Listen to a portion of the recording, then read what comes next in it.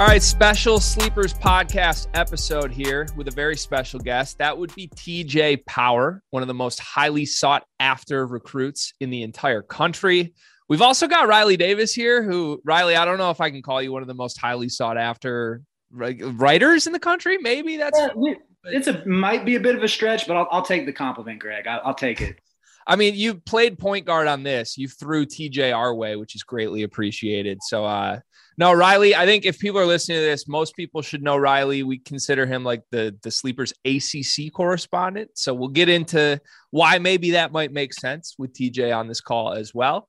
But first of all, just super excited to have you here, TJ. I mean, I've been a fan of your game for a while, watching you come through the ranks here and hearing about how awesome you were at Peach Jam. So we work with Jeff Goodman. I think you're Jeff Goodman's favorite player in the country. Is that fair to say? Yeah, that's my guy. I think it's fair to say. I think it's fair to say too. Wait, I need to know though. Is that the greatest accomplishment? Like, do you go around saying like, "Hey, do you know that I'm Jeff Goodman's favorite player"? Like, is that something you're taking pride in? I've made it now. So now that I'm Jeff Goodman's favorite player.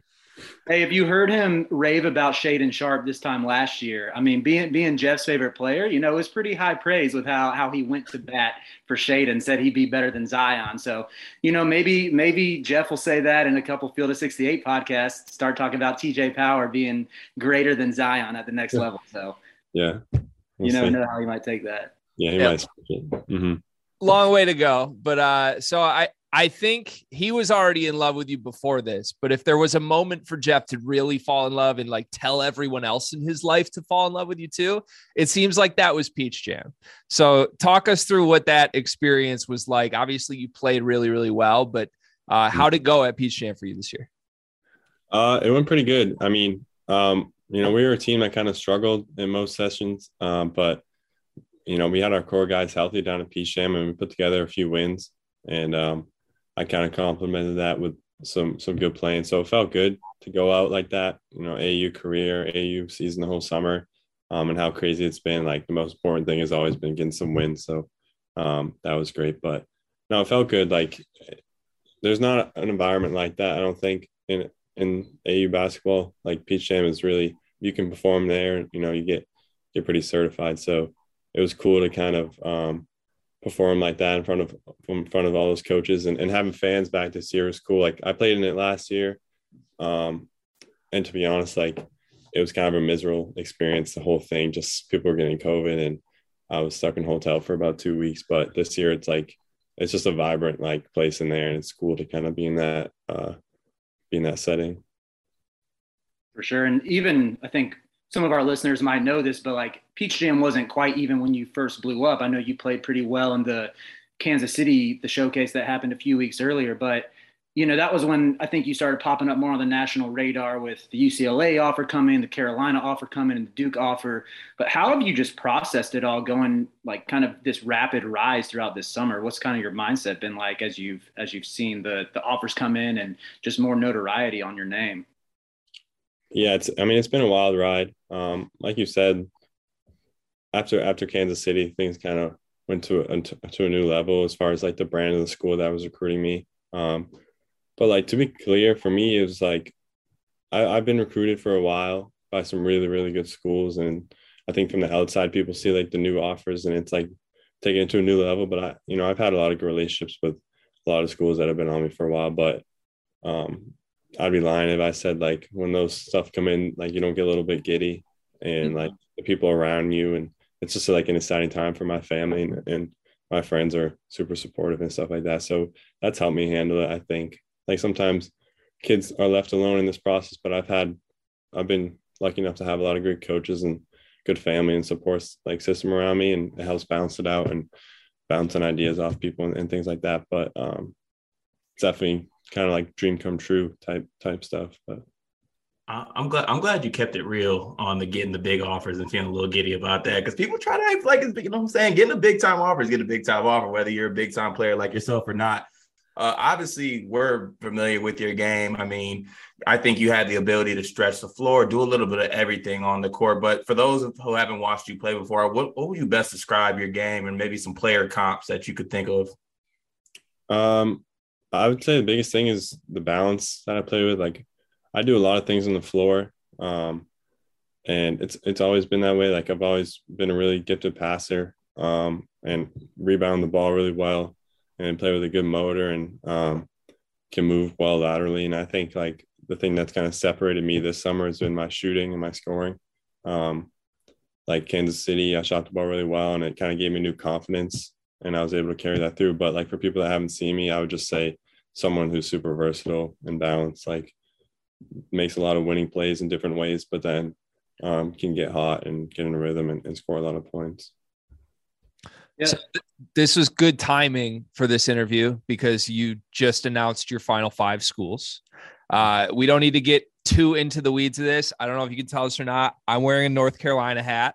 I'm not a North Carolina fan. That would be Riley Davis on this call. I was doing this in his honor, so I won't push you one way or the other. I can't promise that Riley won't do that, but hey, I'll try not to, but no promises. We'll see. But for those that don't know, we had Virginia, we had Duke, we had North Carolina, we had the Iowa Hawkeyes, who I am a Big Ten guy, so maybe I'll steer you there potentially. And then Boston College. So obviously some of the Blue Bloods are on that list, 3 powerhouse ACC schools. How did you narrow it down to those 5? And then can we kind of go one by one through what stands out about why those 5 made your final cut? Mm-hmm. Yeah. So, I mean, the process of kind of cutting it down is always difficult. Like I had a lot of really good options. So it's never easy. I had to make a lot of tough phone calls and, have some respectful conversations with coaches, and everyone was super supportive about, where I was headed. But I think like with those 5 schools, they're all kind of, unique in their own way. But at the same time, like the biggest thing for me has been relationships. And I have really good relationships with those coaches. Even some of the newer schools, like we've kind of like picked up running, and it's kind of natural, the conversation. So, and then I think the big thing was like utilizing my junior year visits. Like I used all 5, and I've seen all those schools, visited all those schools. So I felt comfortable with the coaches there and the people and the places. But I guess like going through them, like Duke, I visited there after Peach Jam, and, Coach Shire and I talked a lot. I think the young mindset that he has is easy to like, it's easy to have conversations with him about stuff. So that was really cool. And we talked about how I could be used in different ways. And obviously, they're always loaded. So it's a little bit of a different like recruiting pitch as far as like playing time or like being the guy. It's like being able to play with some really good players, which I think I could do. And it would bring out a lot of good stuff in my game, and I could help other players bring out the good in them. So I think that's a pretty special opportunity. And then the brand of Duke obviously kind of speaks for itself. But and then UNC, same thing. I visited there after Peach Jam just for a day, and me and Coach Davis kind of hit it off. He's like a super down to earth guy and easy to talk to.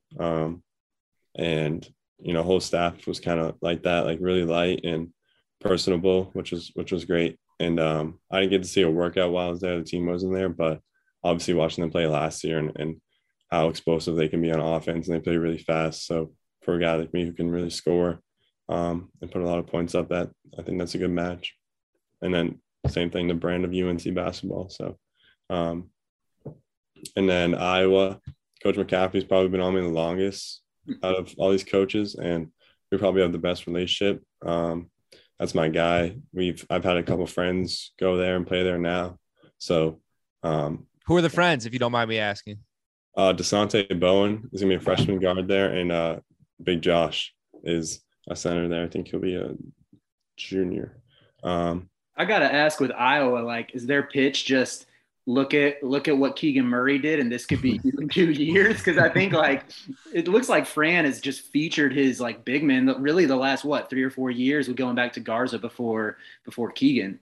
Yeah, no, the recent success has been cool to watch. I think the biggest thing that sticks out was the confidence that those guys play with. Like they're all developed under Coach McCaffrey, and you can tell like how much they blossom and really felt comfortable there. And that's like a big thing for me. Like they play a lot of freedom. And that's what Coach McCaffrey says in our conversations. Like he says that I would kill it there, have a green light and all that. But do you have a brother, TJ? I don't know. Oh, that's a deal breaker for Fran. You got to have a brother. Yeah, he loves his brothers. Got to be related to him or have a twin brother or something. Right. No, I'm just playing. But yeah, and then moving on, Virginia, me and Coach Bennett, pretty like-minded people, I think. Like, he's really into player development, and that's something that I pride myself on, like just getting better. And I was impressed with how they did that. They're super detailed on both ends of the floor. Obviously, one of the best defensive teams every year, but I love the school down there. It's beautiful, and they win a lot, which is top of my list. So one of them.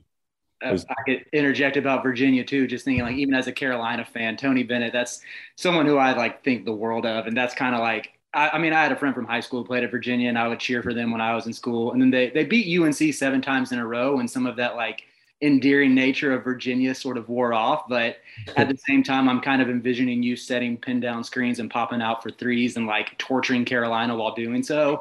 And I would see that vision that Tony's pitching you as well. But yeah, no, it's definitely cool. And I mean, I think people get caught up in sometimes the pace of Virginia, but the way I look at it, like a lot of that comes with how well they play defense. Like, it's a product of that. Like, they're making teams play offense for a long time, and that's why they're getting less possessions. But when they get the ball, they're not doing anything too different than a lot of teams. Like, it's a pretty smooth offense. So I really like that. But Riley, I got to interject quickly. I noticed you didn't chime in positively on the Duke section of this. That would just be that would be disingenuous, Greg. And sure. Okay, continue, TJ. I'm sorry to cut you off. And then Boston College, obviously, second year coach in Coach Grant, but I kind of grew up. I have a lot of family ties to Boston College, so I've seen that place 1,000 times, and it's just a special opportunity, I think, to be able to play in the ACC that close to home and have all my family there supporting me, and the brand I can kind of build there. Obviously, the education of Boston College is really second to none. And then on the basketball side of things, like being able to be a big piece early on. And, I've met some of the younger players there, and I really like them and how they think about things, and Coach Grant and what he's trying to build and the momentum around the program. So that was a big reason for me why I kept him in. Yeah, from the outside looking in, like even the success of Boston College last year, though they didn't have much success, like you could tell that those players love playing for Coach Grant. And I think it was the ACC tournament last year where they made that little run. You could see that those guys just love playing for Coach Grant. So I see they kind of got some things going on over there. So you mentioned being a Boston kid and, being from Boston College. Like, was that your team growing up? Did you have a college basketball team growing up, or were you a fan of the college basketball? Or are you more into like NBA and Celtics and things like that? Well, I was always a Celtics fan. But I mean, Boston College was what I was around the most. But honestly, like in a weird way, I was like a Syracuse fan growing up a little bit. And I've never talked to Syracuse, weirdly enough. They've never recruited me, but like I have family out there and stuff. And so like, damn, Bayheim. Yeah. I was what are we doing here? I was like really young, like back when they had like Michael Carter Williams, because he's from Massachusetts too. So that was cool. But I've said this before, like, and not that this has a huge impact, but like I honestly, like growing up, liked UVA and I liked Duke and the players they had. Like I just liked how UVA played, and like in church league we'd play like the pack line defense and stuff after like Tony Bennett. So our coach would like show us those games and stuff. And then Duke was kind of like, I was one of those like high school basketball nerds where like I'd pick like a couple of favorite players, and like if they're in town I'd go watch them, and then like most of them would go to Duke, so I'd kind of follow them through that. But pack line defense in church league? Yeah, well, we won the championship. We were nasty. When were you playing church league, and why? Like, weren't you here for church league? Yeah, it was in Worcester when I was younger, but it was a bunch of like fourth graders playing pack line. Oh man, that'd be menacing to be a fourth grader going against a pack line defense. Bro, most fourth graders can't even like dribble without looking at the ball. That's impressive. Yeah. So I'm just laughing at Riley saying you're too good for church league when 2 hours ago he texted me that he was going to go hoop against some Bible study students that are 10 years younger than him. So I don't want to hear that from Riley Davis right now. Okay. Hey, I'm not the one being recruited by Carolina and Duke, so I'm not too good for church league. This is true. So I just got to throw this out here. It's going to sound funny, but like, do you realize how cool of a name you have? Like TJ Power, like that man sounds like a future 10-time NBA All-Star. And do you feel any pressure to live up to the fact that you have such a cool name? Yeah, a little bit. My first name's Thomas, my middle name's James. That's the boring side of it, but TJ Power is definitely cooler. Like my cousin's name is Maximum. That's his legal name. So Maximum Power? Yeah, so that's cool. Can Maximum hoop? He's like, I forget how old he is. He's really young. But yeah, okay. He can hoop. All right. That's tough. But yeah, it's definitely cool. Like seeing Power on the back of a jersey is a cool look. So I've been doing my best to live up to it.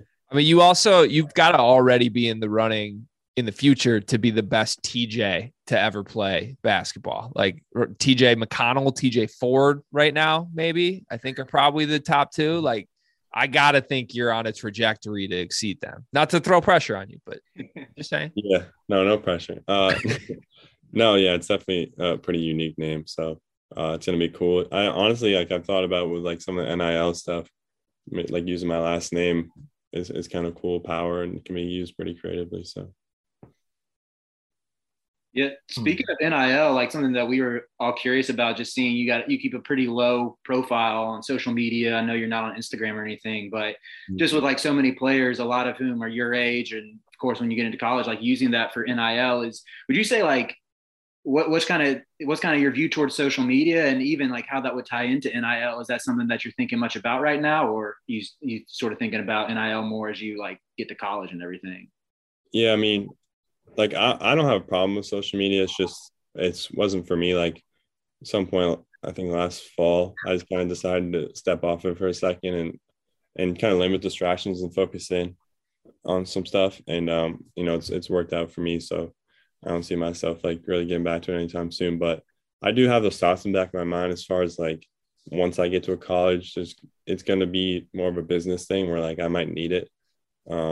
So that's something I'll kind of approach when I get down the road. But I wouldn't say I'm like trying to build my brand right now as some other kids do. It's like basketball's always been the priority, and it will continue to be that. So it's just weird because like a few years ago, like half the stuff was illegal, and now it's like everyone's doing it in high school. So I'm still adjusting. I think it's as well as everyone else, but.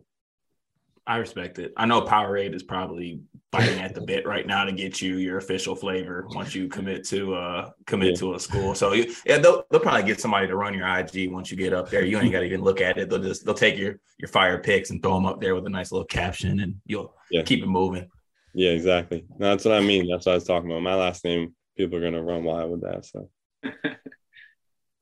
All right, I have a question for Carter, not to move away from TJ here, but Carter, I just want to know, we play this game a lot, you and I, on our podcast here. If you had the exact final five that TJ has, what school are you committing to?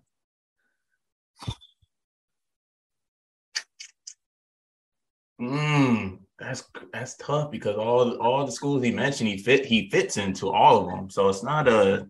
Yeah, but you're not TJ Power in this. Oh, I'm me? You're you. Yes. Who are you? I'm a diva, so I'm probably going to like Duke or something. I need all brand deals. I need the sweet little brotherhood graphic. I need all that. But I'm high maintenance though. That's me.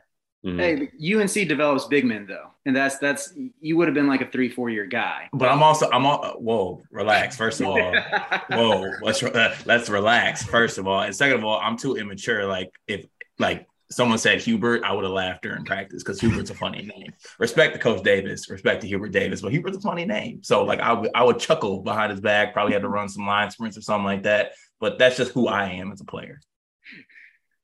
So, all right, to wrap this up, because TJ's been so generous to give us 20 minutes of his time here. First of all, thank you for that. So if everything you said about the 5 schools, obviously you love all of them. The relationships seem like a massive factor there with the coaching staff. What is like a factor to you that is going to jump out that might end up sort of leaning you to a decision? Because I go back to, I grew up playing like NCAA basketball 10 on Xbox 360. That's how old I am. And I never knew whether to throw my recruiting juice on like playing time or coaching profile or coach prestige, all that.